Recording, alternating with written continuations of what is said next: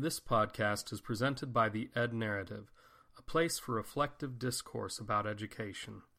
Visit theednarrative.com to subscribe to this podcast and the blog. And please remember to leave a review on iTunes so that we can grow this community of educators. Welcome to episode 3. My name is Darren Ralston. I am the producer of this podcast, and for this episode, we'll be taking a closer look at Zaretta Hammond's book, Culturally Responsive Teaching and the Brain. It's an important conversation that we're having, and I've got Lars Holmstrom and Kimberly Gibson in the studio for that. And given the current political and social and cultural climate of our time, this is really a really prominent issue. So I'm glad we were able to all get together and discuss this. It was a tough edit, and I feel like we only scratched the surface, but hey, you got to start somewhere, right? So why don't we go ahead and get rolling?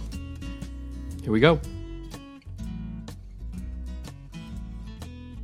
Well, so there is a subject for the book, but so the title of the book is Culturally Responsive Teaching and the Brain. Yeah. I just want to make sure I'm not getting not having a baby. Right. That's important. Yeah. Michelle texted me the other day, and I was like, "Oh my God!" I was in between Walton and Henley in the back road. So yeah. Anyway.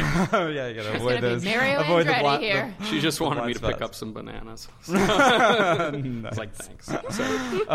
So the title of the book is Culturally Responsive Teaching and the Brain, and so there is a subject. In the introduction, they talk about the book being useful to teachers and to coaches and to administrators. So it is explicitly written, for the author's view of what a coach would be. For me, even though there is the subject of culture responsive teaching, even the title "and the brain" starts to lean into the fact that it is about thinking and the way we think. And so, in that regard, if I remove the barrier of what is and isn't a coaching book, the fact that it talks about how we think and how we interact with each other and how we perceive and are perceived and the influences that we have on each other, I think those are all very relevant things to think about when we think about coaching. However, something about this particular book just felt closer. Picked it up and I'm closer and maybe it is the same thing that you're saying, emotional, and maybe that's a detriment of it, you like to have that distance, but I picked it up and I'm okay, I know what she's talking about. I can clearly see that in my own classroom experience. I hear teachers describing these scenarios, and so culturally proficient coaching, I think, is very meta, in the same way that cognitive coaching is very meta. And I like being very meta, but something about the immediacy of this book made it feel immediately applicable. Right. No, and I mean, I don't want to be misconstrued about the emotion. I don't see that as a detriment. As teachers, as coaches, we all have multiple needs. There's not just one need that we have, and I think that tends to be something that's overlooked in a lot of the texts that we get rolled out to us. It's just the strictly pedagogical, here's what you do in order to get this thing done, right? And there are multiple needs that we have as coaches, as teachers. I mean, we're people. We have emotions. We have things that we need to address in addition to just the nuts and bolts. And I feel like for somebody who has a distinct need that this is going to meet, I'm glad that it's here, right? So I don't want to be misconstrued about it, the value of this text being lesser or anything because it may have more of a component like that. And the immediacy, like you're talking about, I mean, one of the things coming into this podcasting session, I'm thinking a lot about, just contemporary issues. We're looking at a very, very intense shift in the way culture is regarded. And I guess I should say cultures, because in America we have several cultures that get streamed into one big culture, which can be really confusing to navigate, especially when you're in a school where that's where everybody meets. It's like the nexus of all of this stuff. And so there was a little bit of trepidation thinking about, okay, how do we address this specific text without creating any type of problematic part. But then again, maybe problems aren't something we should avoid. I don't know. So, one thing looking at this text, I think that it does provide some ways to come at these multiple issues that have just kind of bubbled up. So, Kim, what about you looking at this text? Why this text? Well, being a first-year coach, I have a lot of my classroom experience to kind of pull on, but as soon as I saw this was a possibility, I immediately had students flash up in my head. Okay. And over 25 years of teaching students, that you feel like there was that certain something that you needed to know, that you knew you could find it out, but you just didn't know how to find it out, like you had exhausted all your tools. I looked at this, and I looked at its connection to the psychology and how the brain connects with your responses, how relationships are built around that. And I just really felt drawn to it because I felt like it was going to provide some of those insights into those. And I feel like it's universal. Going back to your original question, I feel like instead of a series of steps that some, a pedagogical approach would give you, this is really foundational understanding so that you can operate in all of those worlds. You can operate in your cognitive coaching mind, because we all bring our culture with us, and it's something to be appreciated, but it's also something that's really misunderstood. And I agree with your connection to what's going on now. When we say culture, we're not just meaning race or ethnicity, but it's economic background, it's social, it's geographic factors, so it's so much that piles into that, and it makes you who you are, and it makes you who you are that's special. But you also have to understand how everybody uses that to be who they are, and I think that it was just foundational to me, and it was I felt like it could provide answers that had been niggling at me for years and years and years. As far as the book itself goes, has there been anything that really addressed those issues that you just brought up, that you could say, well, when she mentioned this thing or whatever, it really turned on a light? Well, one of the first eye-openers was how she looked at different countries and their collective culture versus their individualistic culture, and how they value collaboration. How does she mean individualistic? So she actually has a chart. There is some metric that she used to evaluate countries and how people approach problems and what their standards and beliefs are. And Lars, jump in here anytime. But she basically ranked everybody based on the score, every country. And it was very interesting because the United States, Australia, England, New Zealand, all ranked as very highly individualistic. Pull yourself up by your bootstraps. If you have to take care of yourself, don't lean on anybody, sign of weakness.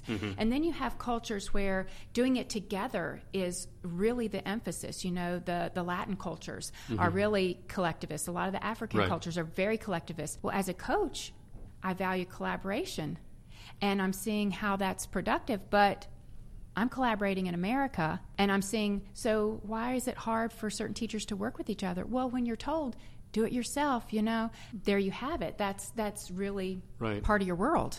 Right. That's like one of probably two major cultural archetypes that this author leans on throughout the book. The other one is like oral culture.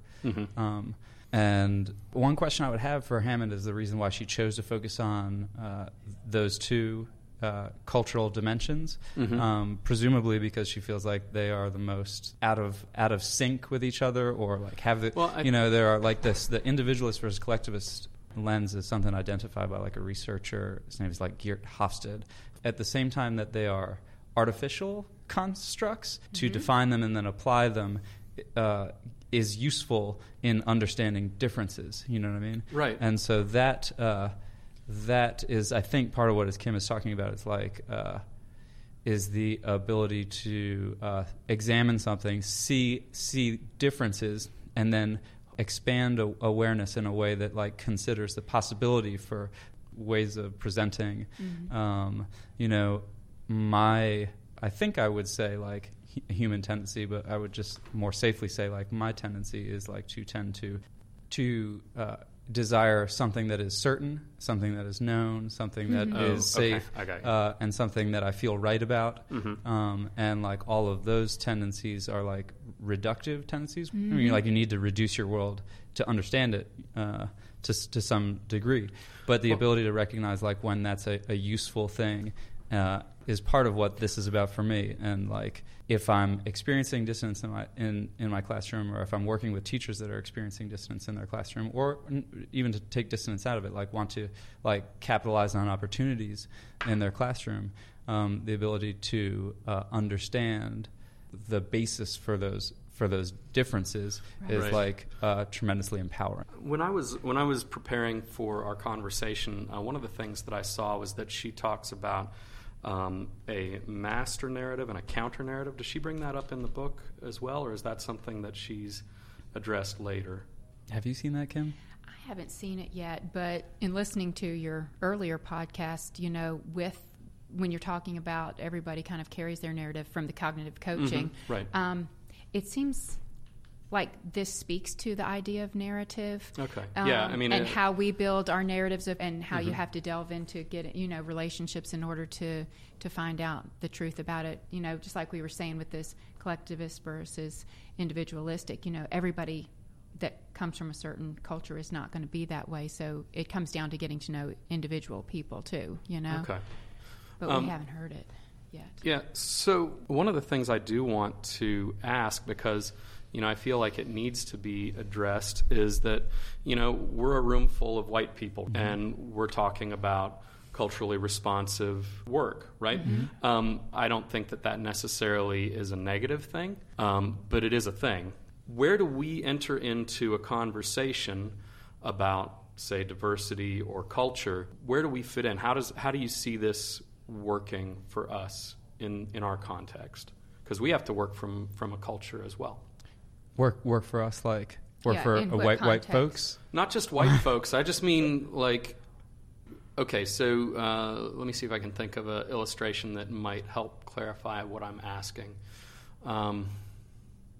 I went to the NCTE conference in Atlanta a couple weeks ago, and I went to multiple sessions. Like I went to one about a Native American boarding school in South Dakota. I went to a Black Lives Matter session to really just kind of hear exactly what it is that they were bringing into the world of English instruction. It was fascinating. I loved it. But the thing is where do I fit as the person who is, just by my physical existence, who seems to be the cause of some of these conversations? Do I get to have a place in that narrative? Is this a way that I can, if I take the culturally responsive approach, that I can, with fidelity, engage with these things? Does that help? I mean... what I hear when you're saying that is like, so you said that you went to these like two different seminars, and like you sat and you like listened, so I can imagine if I'm in that situation, it would be useful to me to hear like other perspectives, and that's part of what makes teaching awesome, is that like you have not a ton of control over who's going to walk in your room, and like you will definitely encounter diversity, and in some places you'll encounter more diversity. So then, in a way, like, I mean, forced to engage. Yeah, it sounds like it's just a thing where just this is a way to just instead of like anticipating, just reframe your mind to be open to that wider experience. Is that correct or no? Yeah, if you I would take the word that you use, like anticipate, and like put it in contrast with the word in the title, responsive. I think this is about, according to this book, a way about like being intentionally responsive. Okay. Like I've sometimes made this joke that like, you're definitely going to be culturally responsive. You have no other option. Like the question is whether you're going to be intentionally, you're going to be like consciously responsive. Like, are you aware of the response that you have? Right. And that's what this is about for me. Yeah. Yeah. When you asked, I immediately was thinking about my classroom again. And I really think, for me, that there are levels. I don't know where. In something we've read, it's shallow, deep. Maybe it's in visual literacy for learning. But, that sounds right, actually. Yeah. I think and so. I feel like, personally, I'm kind of good at the shallow level and maybe getting into the next layer after the topsoil, about developing relationships. But I really think the key, and I'm just having my classroom visually in my mind, but I think whoever you're dealing with is to be legitimately going to set roots with that thing, with that relationship. Lars and I were reading one of those other references the other day, and, some of the people commented that people from other ethnic groups are just going to do what they're going to do. So they just go to their classroom and close their door because they try to assert their point. They get nods and grins, and then nothing is done. And I think the goal is to not be the nodder and the grinner, but to really listen, let it set in your heart.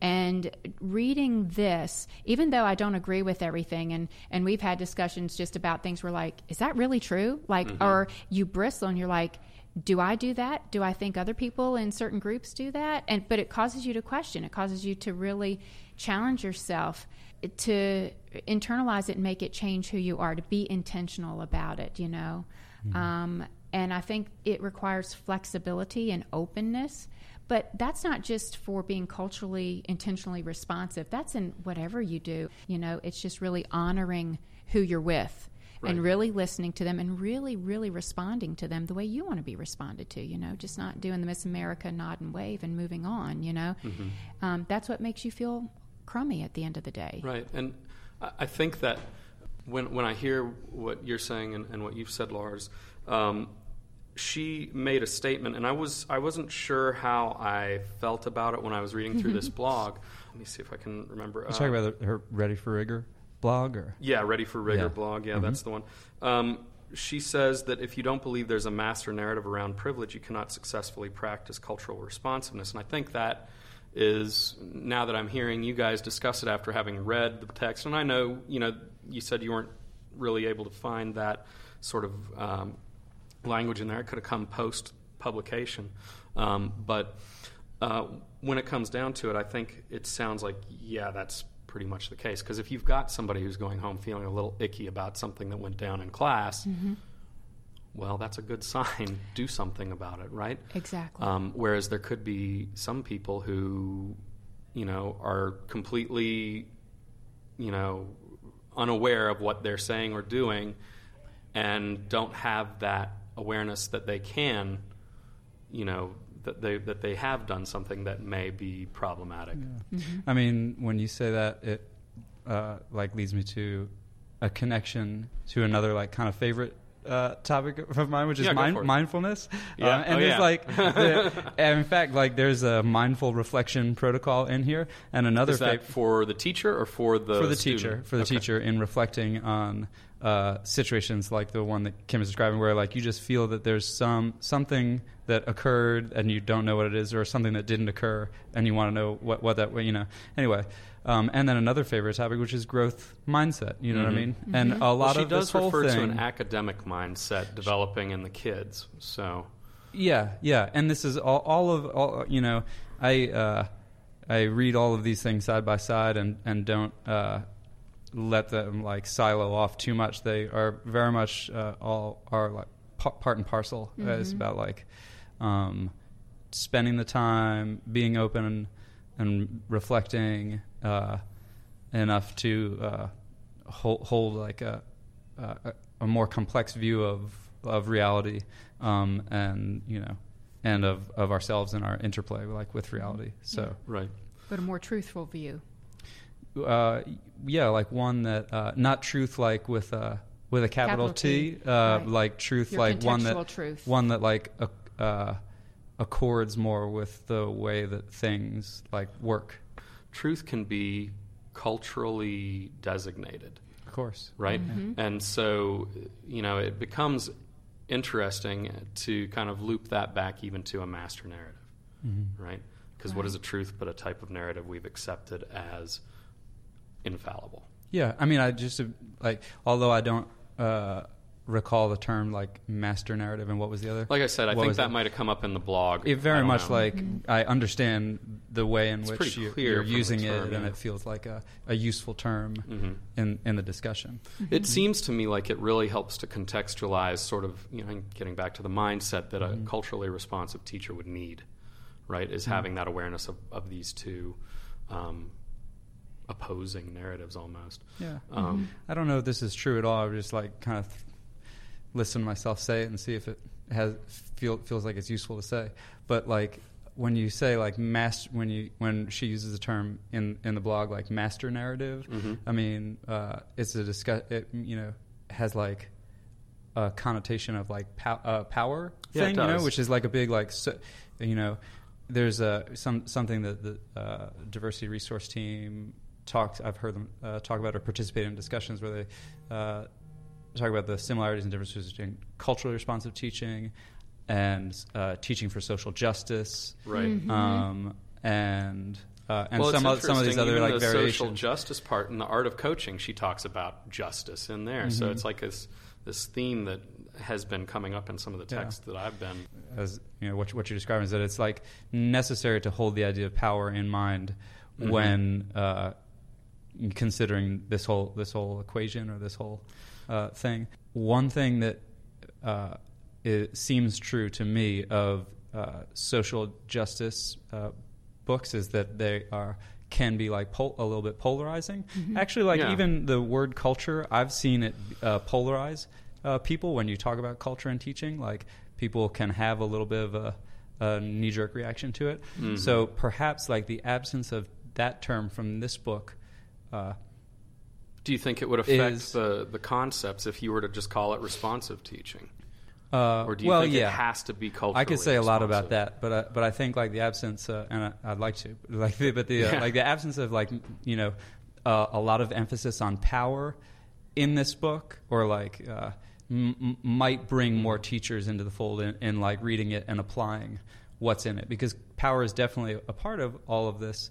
But rather than focus on empowerment and disempowerment over and over again, this book talks about utility and applicability and like things like relationships and like how to connect in order to get the learning done that that everybody wants to get done. Right.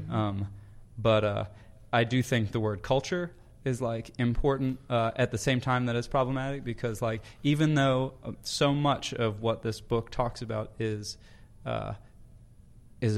just about being responsive, the fact of putting the word culture in there directs people's attention in a specific way. And do you say that's beneficial to this, or I do think it's beneficial because like it addresses like the power imbalance, like where there has been like less attention, and not in a blameworthy way, just like we have identified that there are inequities, and so if we're going to do something about that, we should address our attention. And when you look at sort of the standards that we have, they're one size fits all. You must meet these standards, right? And I mean, they're designed from a specific lens or stance or whatever. Any type of kid that would come in, they're held to those standards. To go back to your narrative thing, I just have one comment, and I think that if I were asked as a teacher, would I want to know my kid's story, my kid's narrative, I would emphatically say yes. And I think this right here is the beginning of a journey for me to really understand with confidence and with fidelity what their narrative is saying, because I can read kids and I can say, we can find out this happened, this is their situation, what have you, but what does that mean? What's the next step? And that's where it's unlocking some kind of secrets for me. So I do agree, and I think that teachers want to know their children's narrative. Everybody in their class, I think they wouldn't teach if they didn't care enough to do that. Yeah, we would hope so, Yeah, and so I think that, but I agree with you, Lars. It's got to say culturally responsive. If this book just said responsive teaching, I'd be like, meh. That's a different thing, isn't it? Yeah. It's a different artificial construct. So I want to make sure that we don't overlook, this is a good conversation. I'm enjoying it. Yeah. But that we don't overlook the connections to what we do as coaches. How do we, with this text in mind and these issues, these ideas, how do we engage either in that discussion with teachers or in trying to help them maybe develop if they identify sort of a blind spot where they want to improve? How do you see this functioning into coaching? Something we talk about, right? Yeah. It is. Okay, good. Well, I don't think it really matters if you have a classroom of students or you are working with teachers, because when you're responsive to people, you're responsive to people. Everybody operates in their cultural bubble. So I think it's all relevant. When I'm talking to you, Darren and Lars, I know a little bit about your background, where you come from. And so I use that information to relate to you. I'm going to relate to you differently than Lars and to everybody else. Mm-hmm. So to me, it's entirely relevant. But the thing that popped to my mind that was relevant to my coaching was my school's culture. Okay. Because I'm in elementary schools, and my schools have different cultures. There's no doubt about that. And so I was hoping that would help me understand them as a group of teachers that operate together kind of like a family. So when you think about the school culture, you can kind of start maybe piecing together some of those background issues that the teachers might be dealing with. I just want to make sure I understand sort of how that intermingles with working with the teacher of those kids. Yeah. So I think being a new coach, I'm trying to just get my entree in some places. Right. So I'm kind of reading the room. But, everyone's different. And some automatically embrace. Some are more standoffish. Some are in the middle. And the even teachers, PLCs, whole schools. Right. It's just really different. And so I feel like that understanding like either cultural patterns or like components that contribute to identity can help me try to tease apart some of those things, like some of those areas I might get stuck, or why certain areas, why things are progressing so quickly, and it seems like you were just never, new friends to each other. So having that cultural lens through her, Zaretta Hammond's work is something that's given you another set of perspectives. Is that correct? Yeah, I think another set of just things to consider as I'm trying to break in and become part of a new group, right, or a new tribe, right? Yeah, become right part of the group. Right? Exactly. Mm-hmm. Yeah. Okay. Yeah, Lars. Well, I answer these questions so abstractly sometimes that I'll try to do the. That's okay. We can go up in the sky. No. I want to turn around and try to go all the way when I dig into the ground. Okay. And so I'll point to two different specific things that I've pointed to with teachers here, or put on the table. I think is a more appropriate way to phrase it. One of the things here is that teachers sometimes will use language to describe a challenge in their classroom that may or may not be related to a cultural disconnect, but the consideration that it may be related to a cultural disconnect. So you're talking about the language being related to it, as in how? No, how would it be related? Okay. So when a teacher says something like, "I'm not connecting with students A, B, and C," right? Some set of students, and you start to unpack what that means. Well, they won't do this when I'm asking them to do this, or they don't seem engaged, or they're not learning the material, or whatever that is. Of course, you would not presume that there was a cultural connection there. But the question of whether there's a cultural connection there or not is a useful question to ask, and maybe a relevant question according to Zaretta Hammond, because the number of dependent learners are disproportionately represented by cultural minorities. And so she this book is so cool. I heard you say dependent.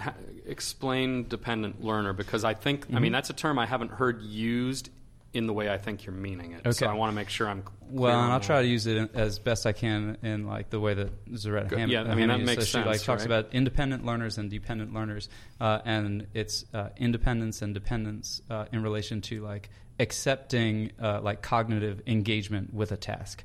Okay, so an independent learner is one that when you put something on the table to engage with cognitively, we'll grab it, we'll think about it, make meaning out of it. And a dependent learner is one that will depend on the teacher to support, like through, Okay.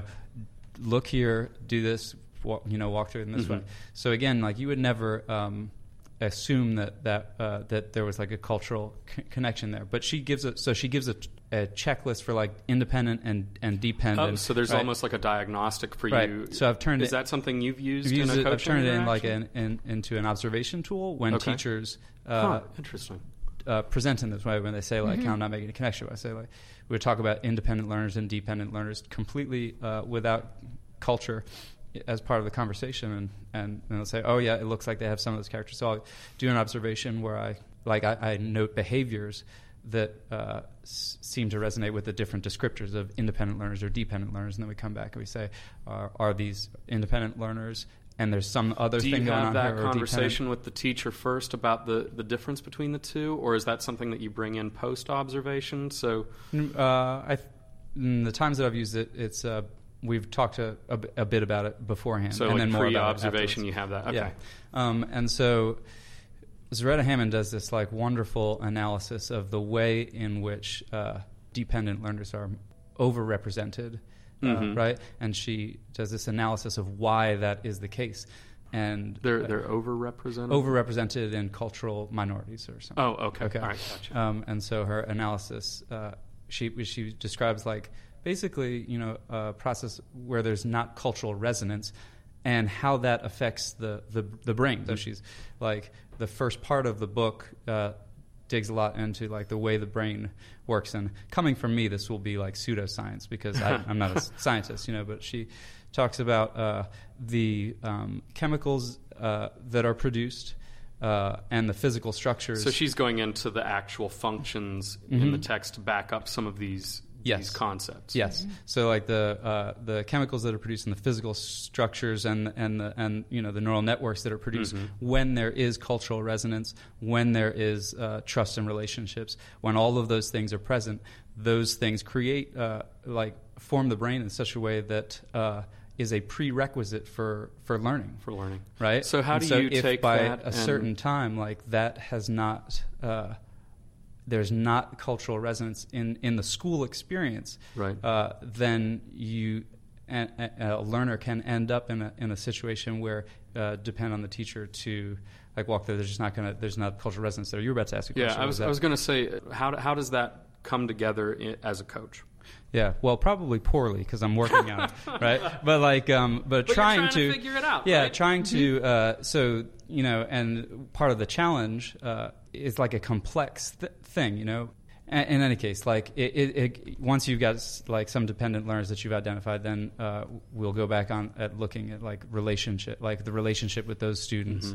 So relationship. What else would figure into that? And then talking about the way that the brain processes information, and trying to like set some learning. These are all like all different paths that we could like go down and talk about. Would you say that this, as a coach, the goal might be to be more about the awareness of these approaches, or what in regard to the teacher? I mean, I think she speaks to awareness being the first level, and I think that would have to be it first, because just if we analyze our interactions, if I analyze my interactions with people, you're just greeting people down the hall and they're like, oh, okay, today's a hard day. What do you do with that? But this is a way to do with that. But it does start with how you view it, and I feel like awareness of where these behaviors are coming from ourselves, like our assumptions, maybe that master narrative has something to do with it, but also where the kids are coming from, because I think there is a big elephant in the room of blame, as far as blame. How do you mean? On a lot of levels, the kids are in hard circumstances, or didn't the grade preceding teach them how to do this, or they've gotten this far, can't they, why can't they act decent, kind of a thing? little bit, okay. And so I feel that when I've been reading this, that it's opened my eyes to how things operate around me, and it's not bad. It's that I've got to understand their story, right? And they've got to understand my story. it is a mindset change, really, to think, you don't have to count the days down till the next holiday, but that this is an ongoing, exciting thing that you can do to unfold things with your students, and even that little light at the beginning of the tunnel, I feel like at the beginning of the tunnel, is exciting to be able to share with teachers. That's what excites me. Well, so what I like to do as we wrap up, and what I've done with the last two sessions, is to kind of talk about some of the limitations, perhaps, of this model, because I don't, not our model as instructional coaches, but the mode of culturally responsive teaching, because I feel like it's a fair thing to make sure we consider also those things as well. What are some of the limitations that you might see? And I mean, you worked with the DRT program last year with this, so you might have some real-world exposure to that. And then, Kim, of course, with you coming into this book new and fresh in a new position, maybe you've got another lens to work from. But where would you say some of those limitations for culturally responsive teaching in the brain exist?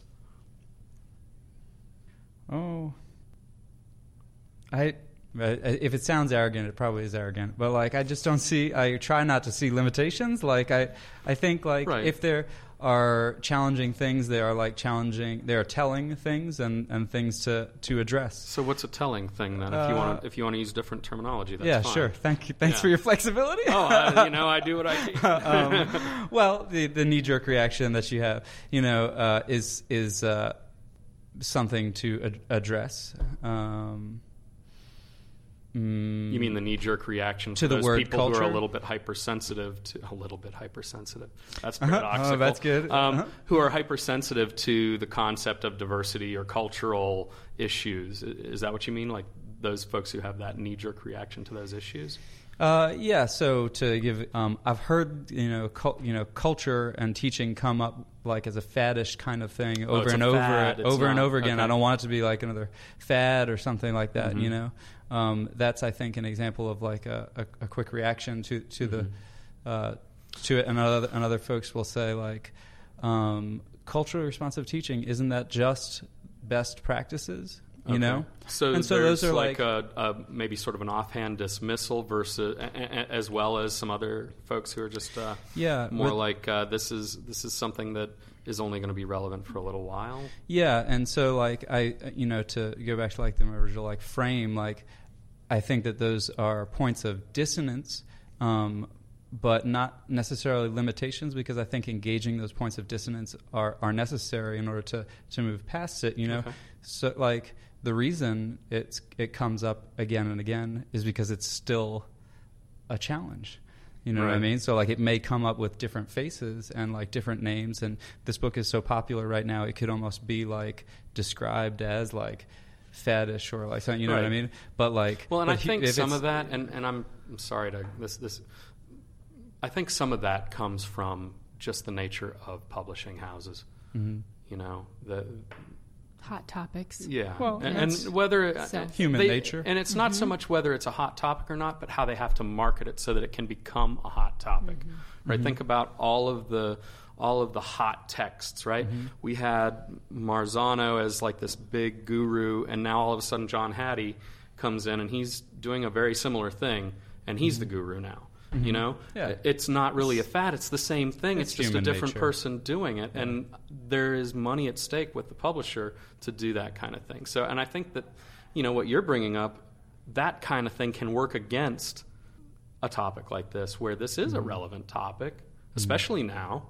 It's not a fad because we're getting more and more ethnically diverse in this country, and so it's anyway. So I feel like, in response to what you said, I feel like that I can see, if I was to iterate what you didn't want to say was a limitation, is that one of the limitations for this book is it could easily be dismissed out of hand for whatever reason, just because of, prejudices or reluctance or just, dismissal of the idea of the pedagogy, because the pedagogy in books goes in cycles.